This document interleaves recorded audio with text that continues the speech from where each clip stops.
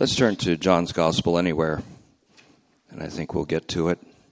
I want to clear the deck before I start today so that we can have necessary, absolute concentration on the message which is about to come, because I think it's central to what I've been teaching since the beginning of our study of the fourth G, as we called it, the fourth Gospel, the Gospel of John. And it's going to be central to the things that I'll be developing. All these truths are going to be fanned out. And with regard to that, there were some changes this week. First of all, as we've announced, our beloved brother Jack Rickard has been received into the glorious presence of the Lord of Glory, as you know. And we remember him as a truly gentle man, with the gentle emphasizing the Spirit, the fruit of the Spirit. And I'm honored to be able to share in the memorial service that will happen this Tuesday, June 6th, at 2 p.m. The place is Grace Methodist Church, and it's 712 Church Street in Indiana, PA, where everything started, for me at least, in November 18th, 1978, right in that heart of that place. And appropriate to Jack, it's on D-Day, June 6th, Deliverance Day. Now, I want to also make a change in the schedule this week, and important, and I hope you'll listen carefully to it, because I'm urging attendance upon the next message. And then I want to pray something that I have to pray it with you before I teach, because it would be a distraction to the message, because it's weighing, it's one of those things that I want you all to join me in prayer with.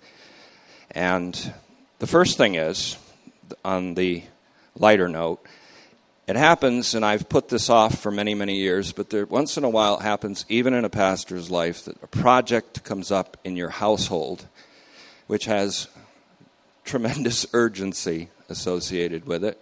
I've held this off for years and years. Now it's come to roost, and I'm required to be present in this urgent underground project at my home for the next week. So the somewhat pale rider, be careful not to get too much of a tan if you're going to be a pale rider. Pastor Brian Messick will be bringing a message this Wednesday, and I'm excited about it. I happen to be very thrilled about what God is doing in Brian and what he's doing in his study. And his message will fit in critically to the flow of what the Holy Spirit is bringing to this church. And so I hope you'll all attend many as you can. I know there's lots of stuff going on this time of year, but I urge you all to attend. I'm not going to say so that he can stir up his gift, because he's done that, and he's developed it very well. Some of you may not have heard Brian yet. I think you should come and listen, because he has a truly Spirit-born message and a well-developed gift.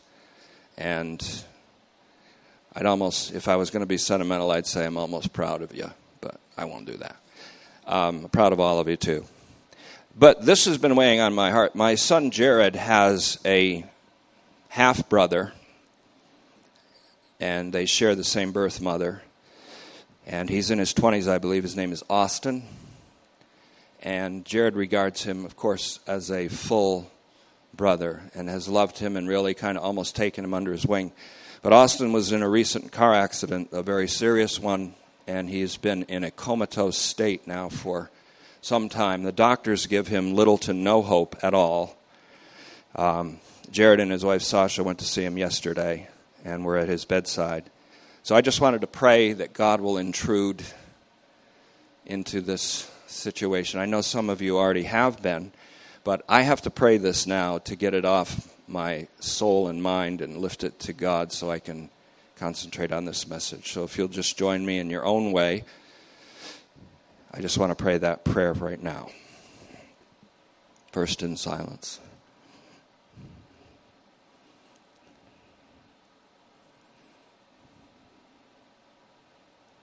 Father, we come to you to address a situation that has been pronounced pretty much hopeless by the medical community, and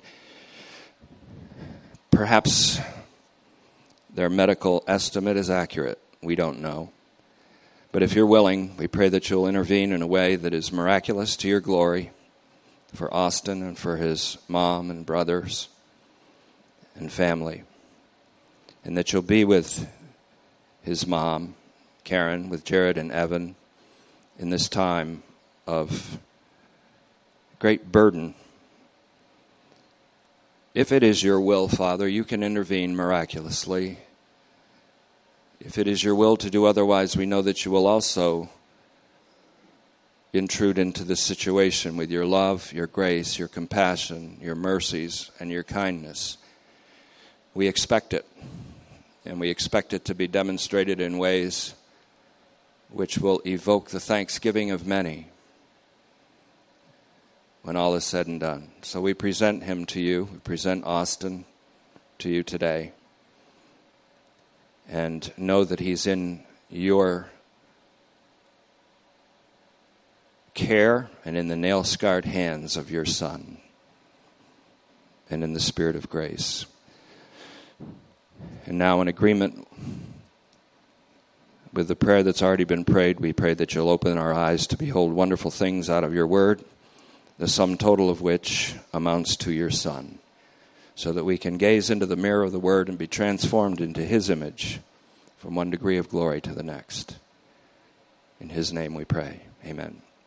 Today I want to revisit what I consider to be one of the most important doctrines in the Scripture called the divine missions. The divine missions. And I want to just bring some preliminary facts, hit the ground running with some preliminary facts and principles about the divine missions. And I'll just hit you with them. I don't usually do this, but I'll hit you with them one by one. First, there are two divine missions. That's the simple fact. The divine missions are undertaken by divine persons.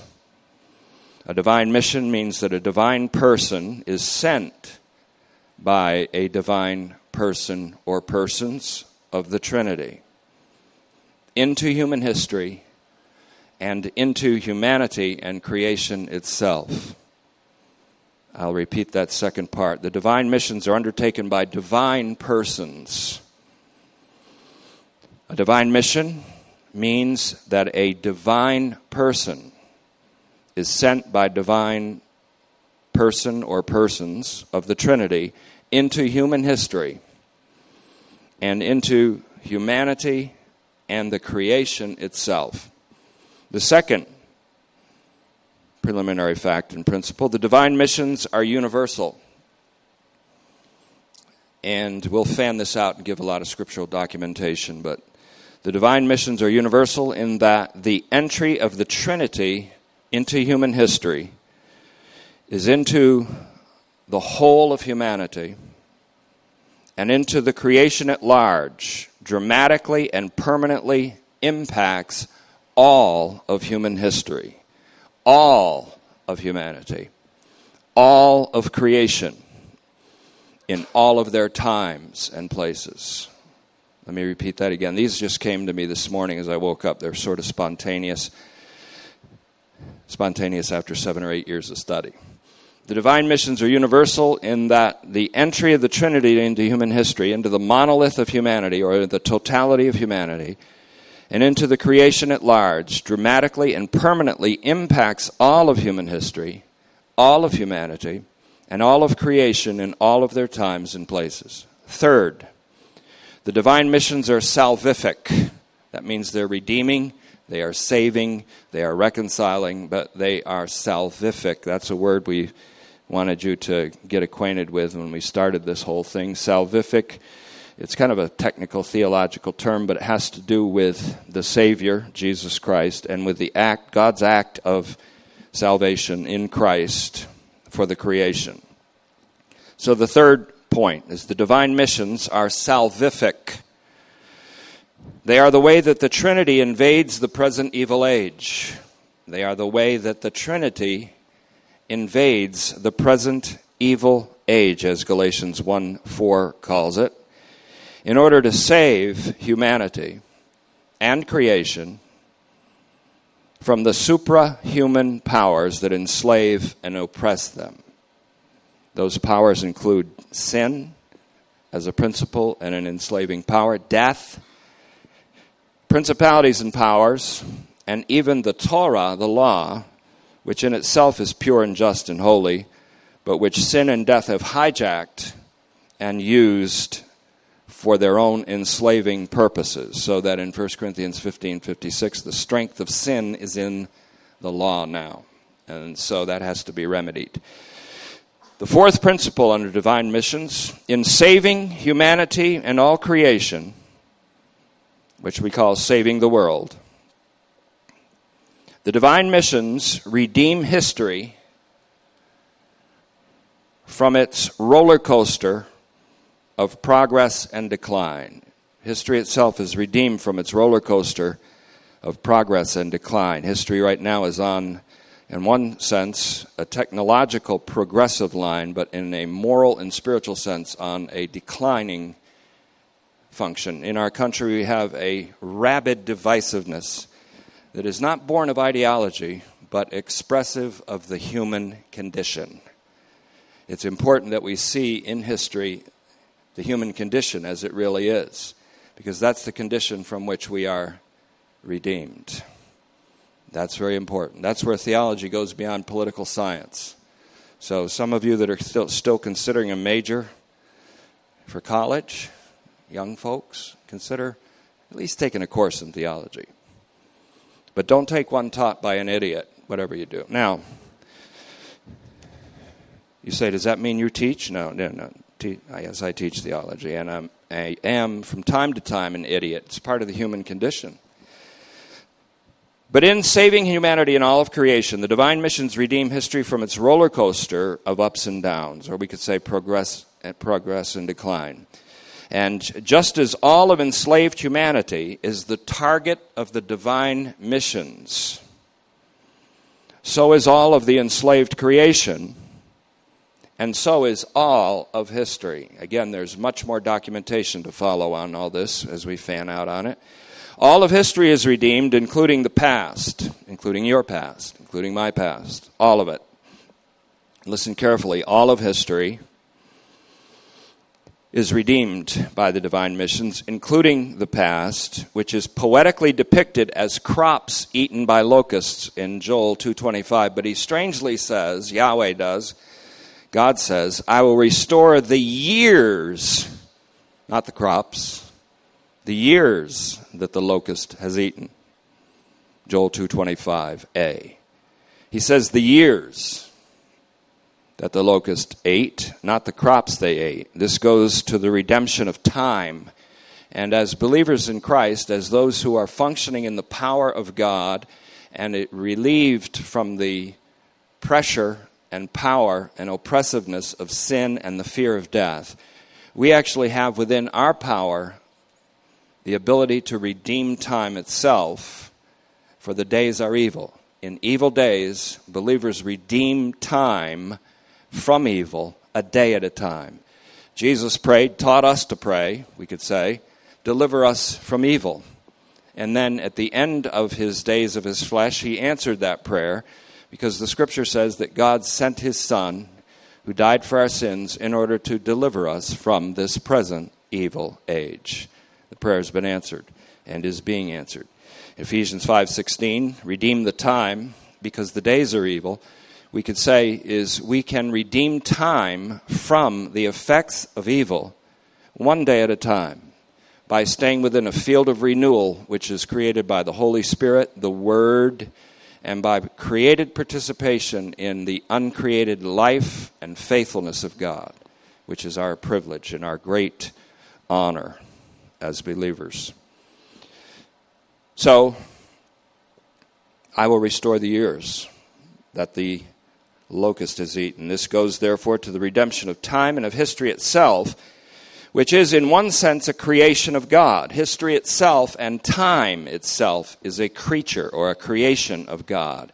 And so it, too, is to be redeemed, and salvifically so by God. So this goes to the redemption of time and of history itself, which in one sense is a creation of God, which is destined to a created participation in God's uncreated omnipresence. History, in other words, is going to participate in God's own omnipresence in a created sense. History is redeemed because of God's presence in it from past, present, and future. And that's something we will also have to fan out on and teach a little more clearly. The future then is also redeemed because the evils that would befall the creation and humanity in the waning time of history, or the final time of judgment, as people like to say, will have already been borne by Jesus Christ. Let me say that again. The future is also redeemed because the evils and disasters which would befall the creation and humanity in the waning time of history will have already been borne and endured by Jesus Christ, the Son of God, in the center of history, which is the cross of our Lord Jesus Christ.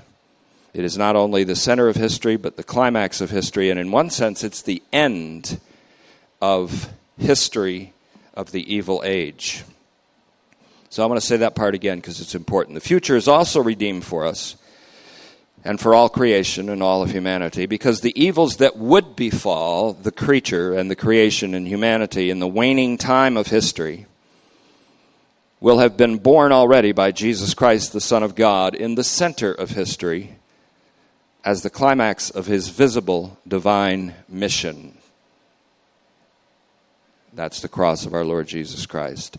Now, regarding the past and the future, Ernst Käsemann, who wrote the famous commentary on Romans, with which I partly agree and partly disagree, but he said, Ernst Käsemann wrote the following in his commentary on Romans, and I'm applying this to the redemption of history. Notice what he said. I think it's profound. The Christ who died for us also lives for us and destroys the threats of the future as he destroyed the evil power of the past.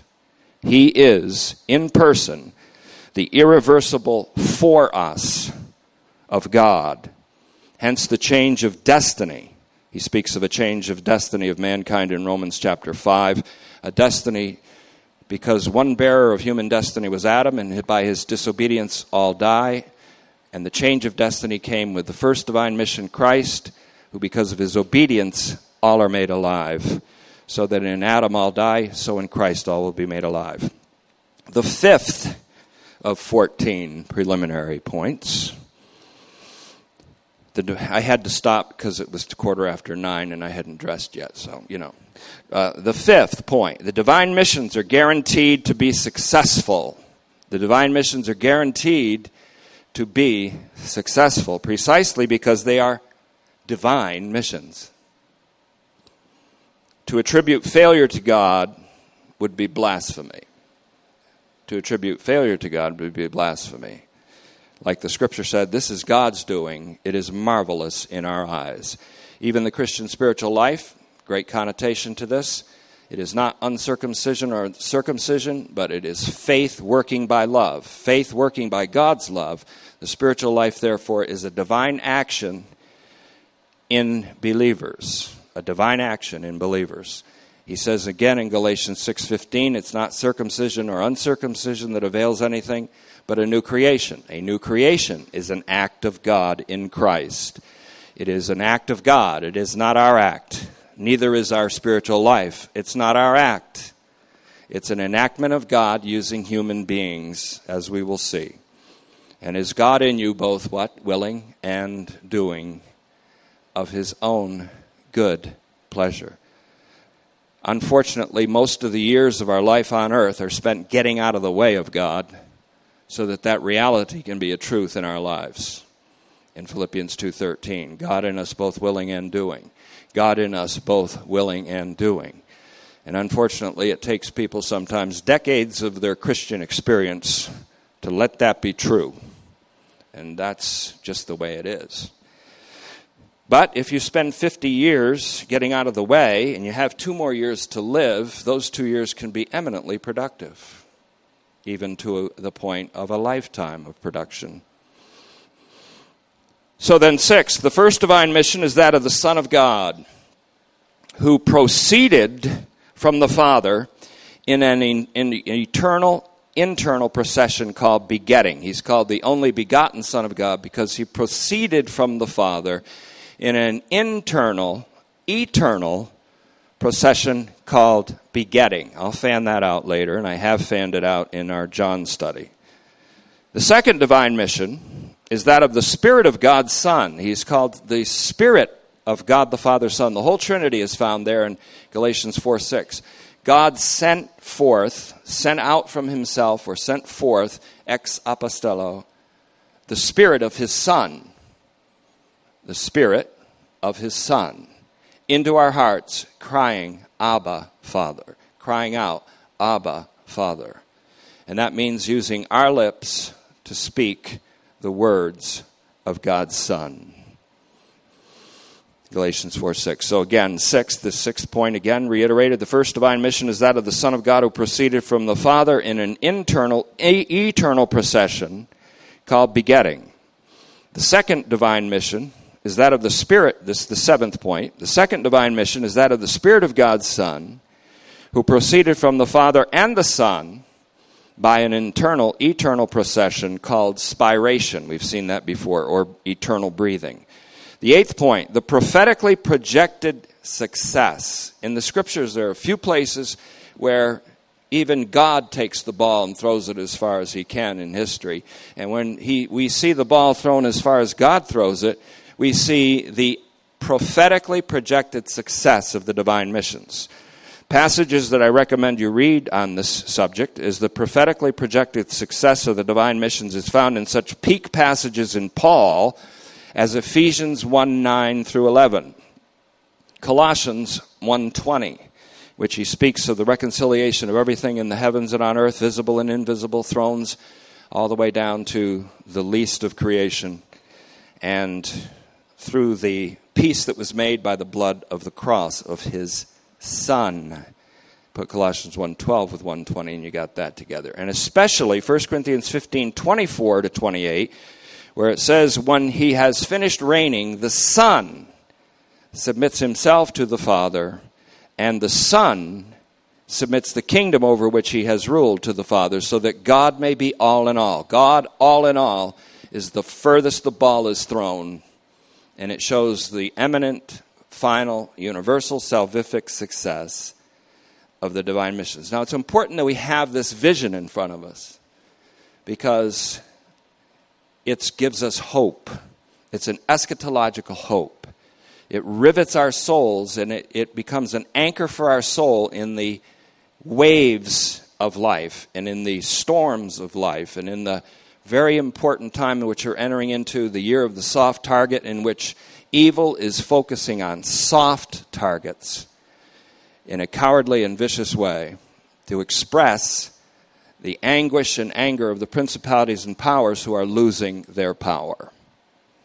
And again, when you view, do not be troubled, because on the news and in the news and across the board, you are being placed before you a divisiveness and a bitter hatred toward one another, a divisiveness that is very destructive in our country. It is not born ultimately of ideological and political differences. It is expressive of the human condition without redemption. And that's why this message is so important, because without the vision that's being presented of the success of these two divine missions, the people perish. And that means they fall apart. They lose the sense of any kind of civil establishment. They lose a sense of propriety, of politeness, of honor and thoughtfulness toward others, of a preference to others. And they lose this and they become, the Scripture says, savage, brutal, barbaric, and merciless. That's the result of having no vision. And the vision I'm talking about is the vision I'm putting before your eyes. A vision, Paul said, of Jesus Christ and him having been crucified. Jesus Christ and him risen. Jesus Christ and him elevated and enthroned at the right hand of the Father, and ruling over the universe, and ruling over the dead, and ruling over the living. Very important. And so, that's why I just want to let you know, those of you that like practical application, there is some there. In fact, there's a lot there. So, the 8th point, I'll reiterate, the prophetically projected success of the divine missions is found in such peak passages in Paul as Ephesians 1:9-11, Colossians 1:20, and perhaps especially 1 Corinthians 15:24-28, where the final word is God all in all. The 9th point of our preliminary discussion on divine missions, the first divine mission is amply documented in the Scripture, notably in John's Gospel and John's Apocalypse, called the Book of Revelation, as well as in the Pauline epistles, which we're studying now under Better Call Paul, all of Paul's epistles put together. This first divine mission, the mission of the Son, amply documented in all these. 10th, that this mission is universal is evident from John 1:29, our first introduction to Jesus in his ministry, from John the Baptizer. Look, there's the Lamb of God who takes away the sin of the world. So the universal sense of his mission is found there. Also in John 3:17a, God sent his Son into the world. That's into human history, into the whole monolith of human beings, and into creation itself. So that the first divine mission is universal is found in John 3:17a, for example. God sent his Son into the world. That the mission is salvific or saving as well as universal is found in 3:17b. God sent his Son not to condemn the world, but so that the world would be saved through him. The world there, God loved the world so much that he gave his Son. The world is not only the world of humankind in all of its times and places, which appears as a single mass in front of the cross when Jesus said, Father, forgive them. It also includes all of creation, which is under the enslavement to the oppressive power of sin and death, according to Romans 8:19-23. And it includes the angelic realm, as we're going to see from John 12:31 and John 16:11, as well as Colossians 1:20. So that the mission of the Son is universal is evident from John 3:17a. God sent his Son into the world. And that the mission is salvific or saving is 3:17b, not to condemn the world, but so that the world would be saved through him. The 11th point, the mission of the divine Son was visible in every way because he became flesh. And in becoming flesh, he became the particular man, Christ Jesus, Jesus of Nazareth. And that, therefore, this mission was visible in every way. The Word became flesh, and we beheld, observed his glory, full of grace and truth. That's unilateral covenant fidelity, which we'll explain later on. For the law came by Moses, but covenant fidelity was demonstrated in Jesus Christ, the mediator between God and man, the only one. And so, the mission of the divine Son was visible in any way. Paul said it in preaching about Christ. He said these things were not done in a corner. Christ was visibly crucified. He was suspended between heaven and earth. And the nations were all gathered at that time in Jerusalem and passed by, so that in one sense the whole world was represented in seeing the crucifixion of Jesus Christ. So all of it was visible to someone or visible to many. And so he was observed both by angels in 1 Timothy 3:16 and mankind in John 1:14 and all of creation. Even the skies were darkened on the cross, and all of the aspects of what we call the Christ event. And remember what the Christ event is. It has 7 features. So under point 11, 7 other things. Real quick. What is the Christ event? It has 7 facets. First, incarnation, the becoming of flesh of the Son of God. Galatians 4:4, God sent his Son, born of a woman, born under the law, to redeem those who were under the law. And we're going to show you, as I am on Wednesdays and Thursdays generally, that means everybody, not just the Jews. That means everybody. The law became a universal enslaver because the law was taken in hand by sin, which is to all human beings. And so when we were redeemed from the curse of the law, Paul, when he says us, he means U-S, universal, shall I say it, salvation. So, incarnation is the first element. The second element of the Christ event is the life, and listen carefully to this word, vicarious obedience of Jesus Christ in the days of his flesh. Hebrews 5:7, in the days of his flesh he cried out with great strong crying and tears to the Father, and was heard in that he reverenced the Father. And he demonstrated obedience, though he was the divine Son and equal to the Father in every regard. He learned obedience. His obedience was with regard to the mediation between God and man, which took him to crucifixion. So the second element of the Christ event, which is sometimes called the first advent, is the life and vicarious obedience of Jesus Christ. In John 5:19, Jesus said, whatever the Father does, I'm doing what the Father does. His obedience is implicit. His obedience is all the way through. And in John 8:28, when you have lifted me up, you will know that I did not do my own will, but the one who sent me, and you'll know that I am he, Yahweh. John 8:28. Also in Romans 5:19, through the disobedience of one man, Adam, the bearer of human destiny in death, all were brought under sin. So by the obedience of one, bearer of human destiny, Jesus Christ, all are delivered or given righteousness or considered righteous or are given justifying life in Romans 5:18. Now here's another thing. This has got some bite to it, so I'd quoted it and I'll quote it again. With regard to Christ's obedience, which is for us. Now remember that. His obedience is for us. It's vicarious.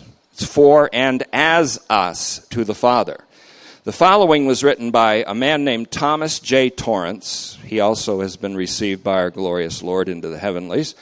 But he wrote a book called The Mediation of Christ, which I find profound, and it is fitting with a lot of the things I've been teaching, so I'm very delighted to read it, but it's hard in some places. He said this, he is a proponent of what is called unconditional grace. Have you ever heard of that before? Unconditional grace. He had some blowback from it. Is that familiar to you? But he said this in his introduction.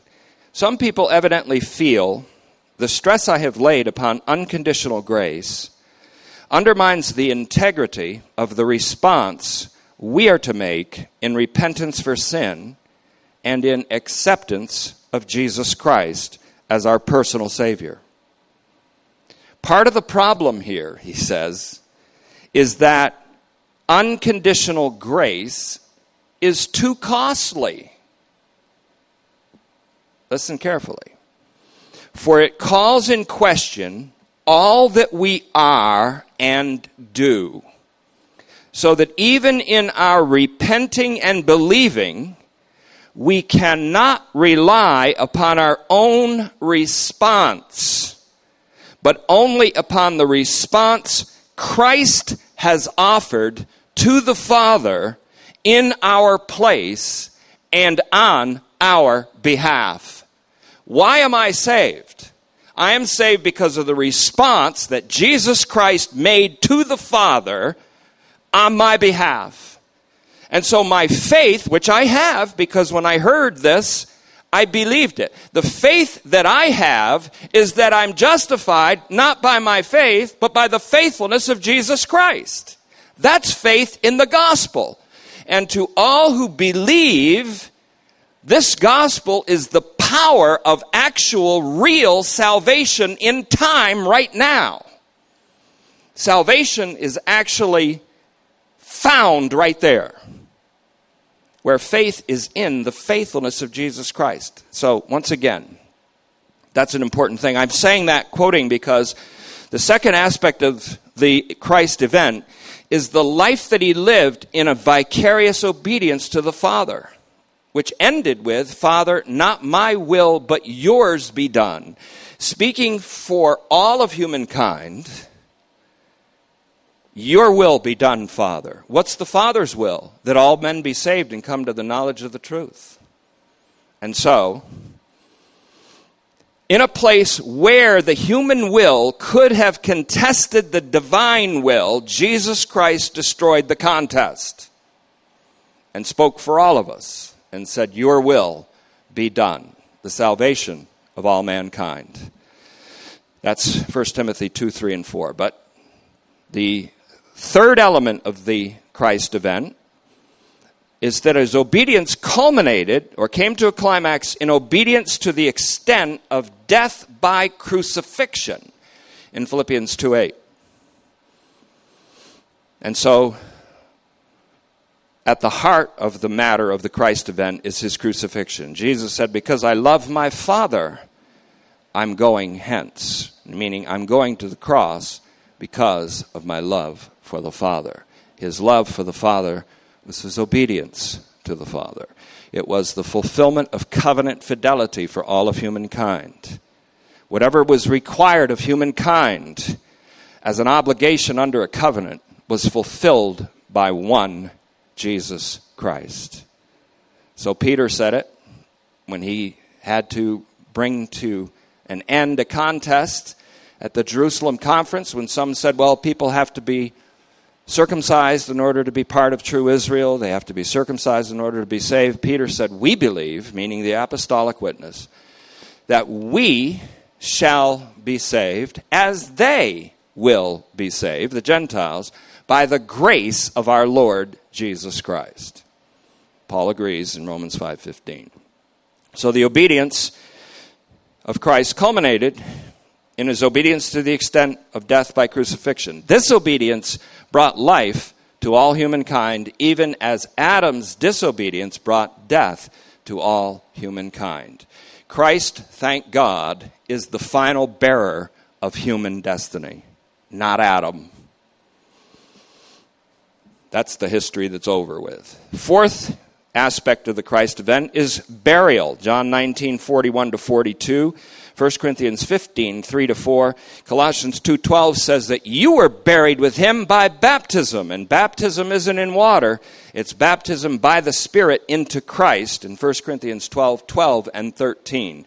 You were buried with him, and you were also crucified with him. Remember, the Christ event is very important because we are grafted into his own history.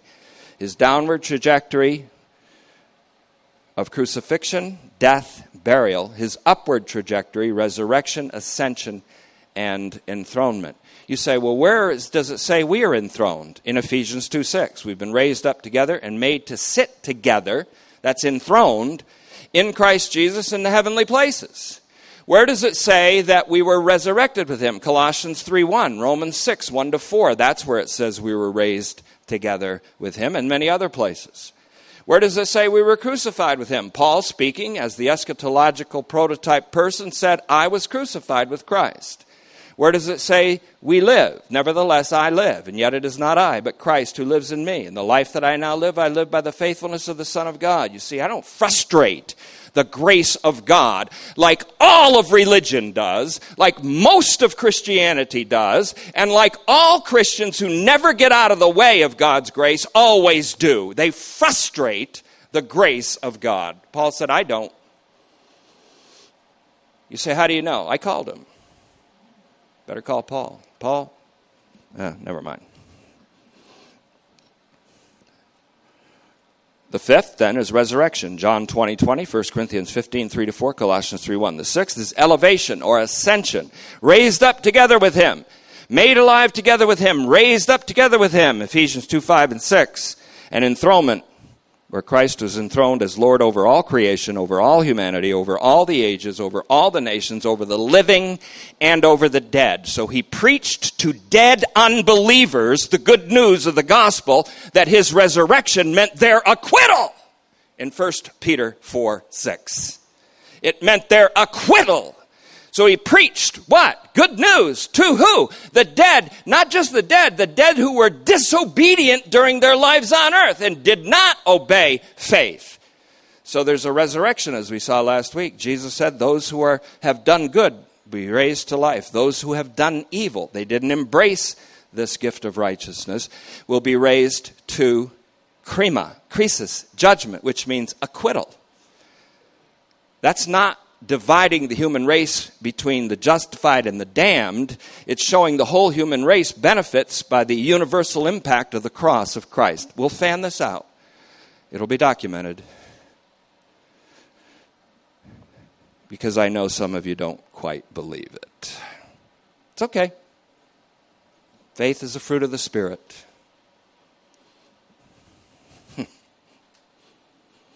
So this sevenfold event, called the Christ event, is salvific, or saving, in all of its features.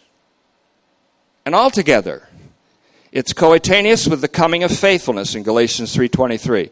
When faithfulness came, the faithfulness of God came to express itself, that's when Christ came. When Christ came, faithfulness came. The faithfulness by which all are justified or given life.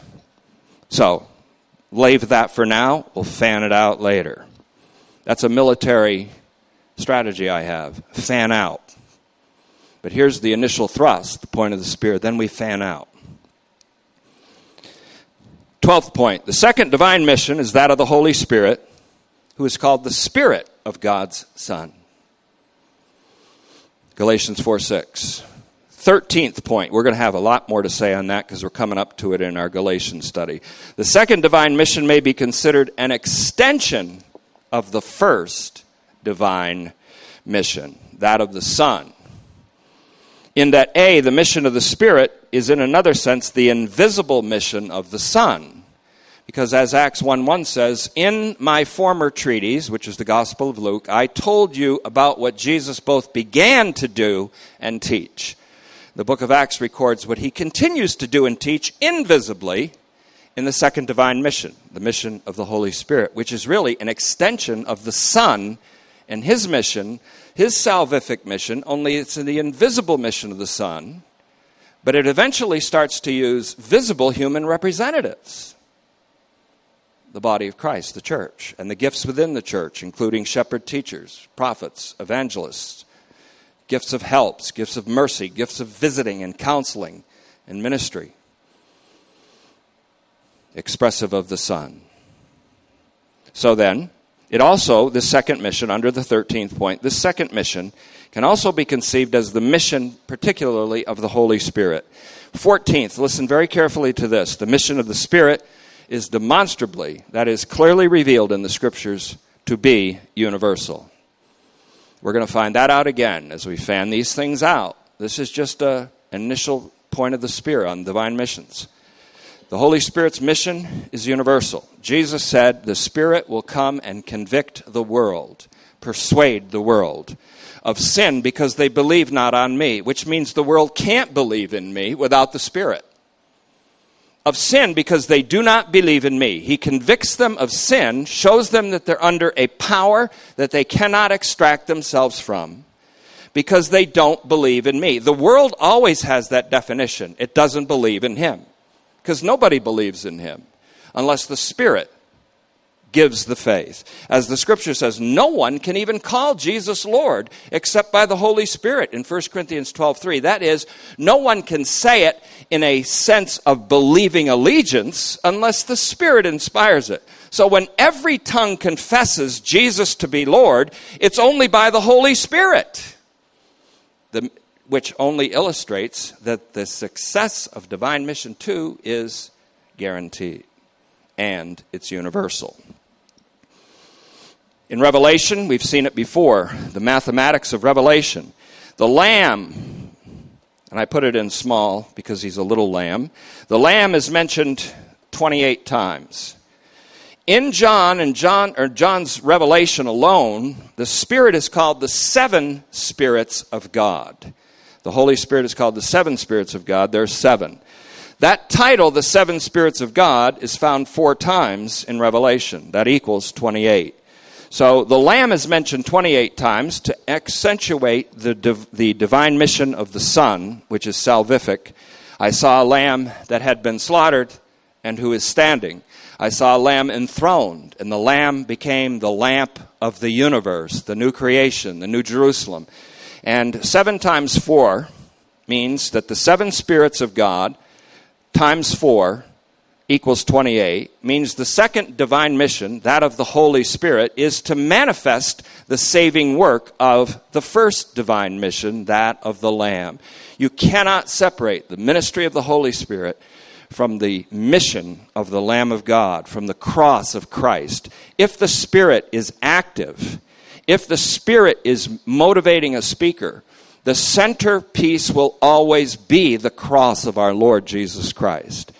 For we are not what we are by circumcision or by uncircumcision. May it never be that I should ever boast in anything except for the cross of our Lord Jesus Christ, by which I have been crucified to the cosmos, the present evil age, and this present evil age has been crucified with respect to me. It is not circumcision or uncircumcision, but a new creation. Guess who brings the new creation about? God. Guess what the new creation is? God's act. God is the one who calls things that are not into existence. God is the one who raises people from the dead. Not you, not me. The spiritual life is also an act of God in Christ and in the Holy Spirit in you. Part of the job of the pastor-teacher is to help you get out of the way so that God can enact his desires and his actions in you. But oh, how we fight to preserve the citadel of what we stupidly call our free will. Your will isn't free. Your will is only free when it's liberated by the Word of God, by knowing the truth in the Son. Then you're free. To be under the dominion of sin is to be the worst kind of slave. So, there's a lot of social comment I could bring up right now, but I won't because of time. And because, two, it would be boring. So, in John 16:7, the Spirit convinces the world of sin because it does not believe in Jesus and indeed cannot without the Spirit, without his persuasion. And so God's omnipotence is not demonstrated in wrath, but in persuasiveness of the world. And secondly, he says, he will convict the world or persuade the world of righteousness or the saving act of God in Christ. Because I go to my Father. Because Christ goes to the Father after he finishes the work of redemption and reconciliation and propitiation, so that righteousness is the act of God in Christ. The Holy Spirit then convinces the world of righteousness. That means tells it about the divine act of God in Christ, so that its faith rests in the faithfulness of Jesus Christ. Then he says this, and of judgment. And you say, there he is. The Holy Spirit's coming to warn us about being damned to hell for eternity. Jesus said, of judgment, because the prince of this world is judged. And when was the prince of this world judged? When Christ was lifted up on the cross. Christ received the judgment that was intended for the prince of this world and for all the people in the world. Therefore, he drew judgment away from all creatures to himself so that he could draw all creatures, all history, all time, all creation, and all humanity into himself and fulfill God's initial intention, which is to sum up everything in Christ. You got a problem with that? If you do, that's okay. I don't care. So I'll close with this. I'll close by going back to last Sunday. In John 12, let's turn there. I asked you to turn to John, didn't I?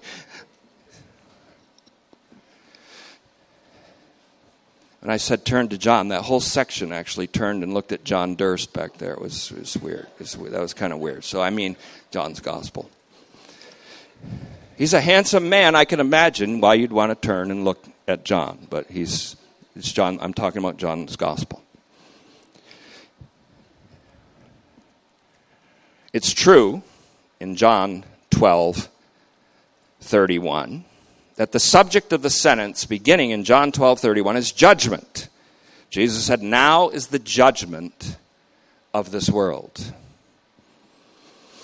And it's followed by, now the prince of this world is thrown out, deposed. That means not only the prince of the world, but all supernatural, superhuman, oppressive powers are deposed by the act of the cross. This has implications toward angelic redemption that are so stunning that it causes even longtime preachers to back away in horror. The most horrific thing that preachers have to face in this time is not the wrath of God, but the fact that the wrath was taken away by Jesus Christ. That's what scares the hell out of them. Incidentally, I've had the hell scared out of me. I got a book in me. It's called Hell, ? No, ! Somebody's already probably done it. Every time I think of an original idea, I find out somebody already did it, probably. I like Jeremiah 31:3 in the Septuagint, which is 38:3 in the Greek. He said, "The Lord appeared to Ephraim from afar, saying, I have loved you with an everlasting love, therefore have I drawn you." Elko, same word used in John 6:44, to drag somebody, to draw somebody irresistibly. "Therefore I have drawn you in compassion." So the word, as we explored last week, does it mean that this, because the subject of the sentence is judgment, does it mean that when Jesus was lifted up on the cross that he drew all judgment to himself? I say that's a fair assessment. But also, there's another subject of another sentence in 12:32, and it happens to be, "I," Jesus said, "as for me," Jesus said, the double subject being him twice, "if I am lifted up, I will draw all." It doesn't say all people. It doesn't say all creation. It doesn't say all history. It just says all to myself. Now, is he referring to judgment? I think so. But is he also referring to all people? I think so. You see it in the italics in most of your translations because it's not in the original Greek. But can the sense be found? I think so. Why? Here it is. And I reiterated this. I'm reiterating this from last week. When he says, "Now the prince of this world is thrown out, and if I'm lifted up, I will drag." The word elko is used in the Greek. It's elko, or sometimes it appears as elkuo, but it's the same word. Elko, E-L-K-O, or E-L-K-U-O. Elko. And so he uses that word, that's the English transliteration, elko. He uses that word elsewhere in John for God drawing people to himself. And the word means drag. It's used for when you drag a net full of fish. It's a drag net. If you remember Jack Webb and Dragnet, you're old, like I am. He would say, "Just the facts, ma'am." And that's all I'm trying to do today, just the facts.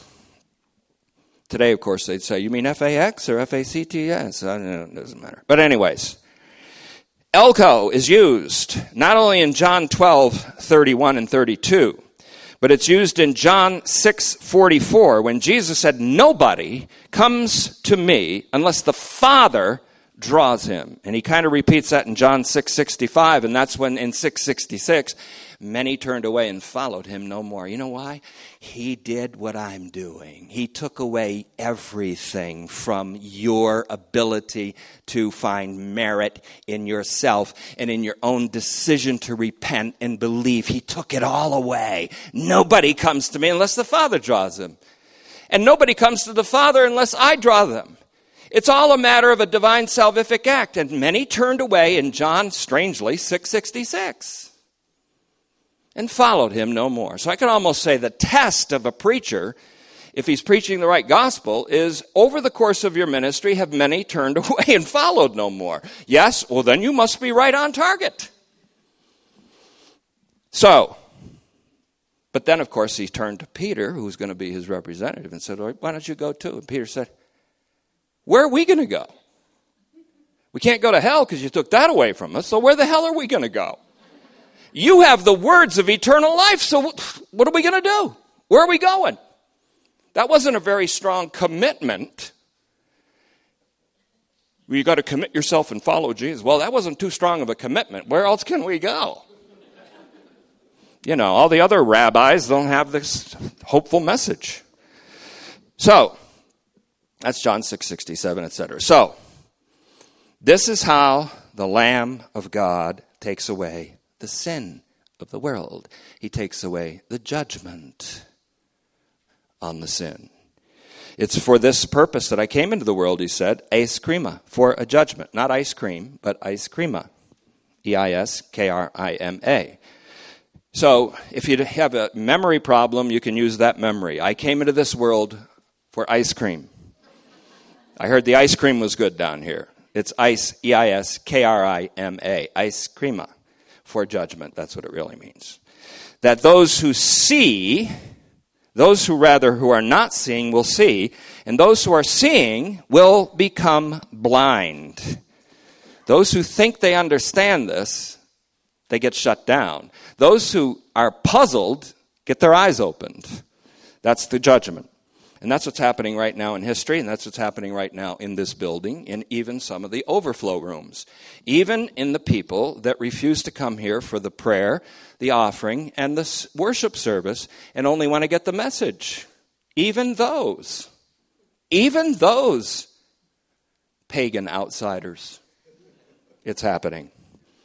Just kidding, that group. We're all one in Christ. The obedient and the lazy recalcitrant, all in one. Now, here we have it. Now, so I'm going to close. So, not only is, yes, the subject is judgment in John 12:32, but in 12:31 rather, but in 12:32, it's if I'm lifted up, I will draw, and so all people can be then also demonstrated there. Not only all people, but all of creation, all things, all of the universe, and all of history can be gathered up in him. And that's what this is all about. And therefore, in Revelation 5, John finally hears the voice of all creation in 5:13, and he said, I heard all creation. Pan katisma. That which is in heaven, angelic creation, and redeemed humanity, and on earth, humanity, and under the earth and under the sea, the dead, the fallen so-called angels, the fallen Nephilim, etc. And every being that is in them say, blessedness and honor and glory and sovereignty to the enthroned one and to the Lamb for the ages of the ages. Amen. All of creation says that in all of its times.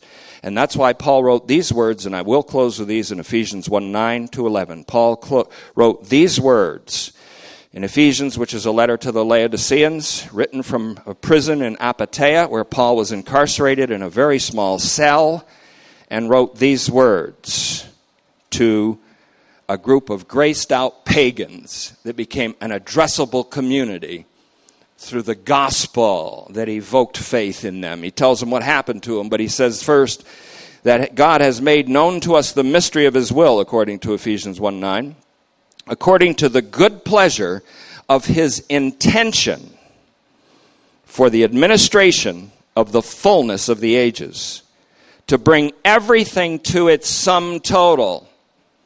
That's anakephalaiao. Everything without exception. All creation, all history, all of humanity.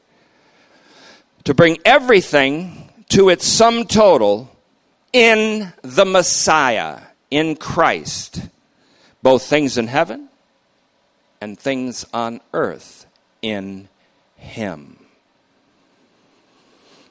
In whom we have obtained an inheritance, having been predestined, that's a divine action, in accordance with the purpose of him who affects everything according to the determination of his intention.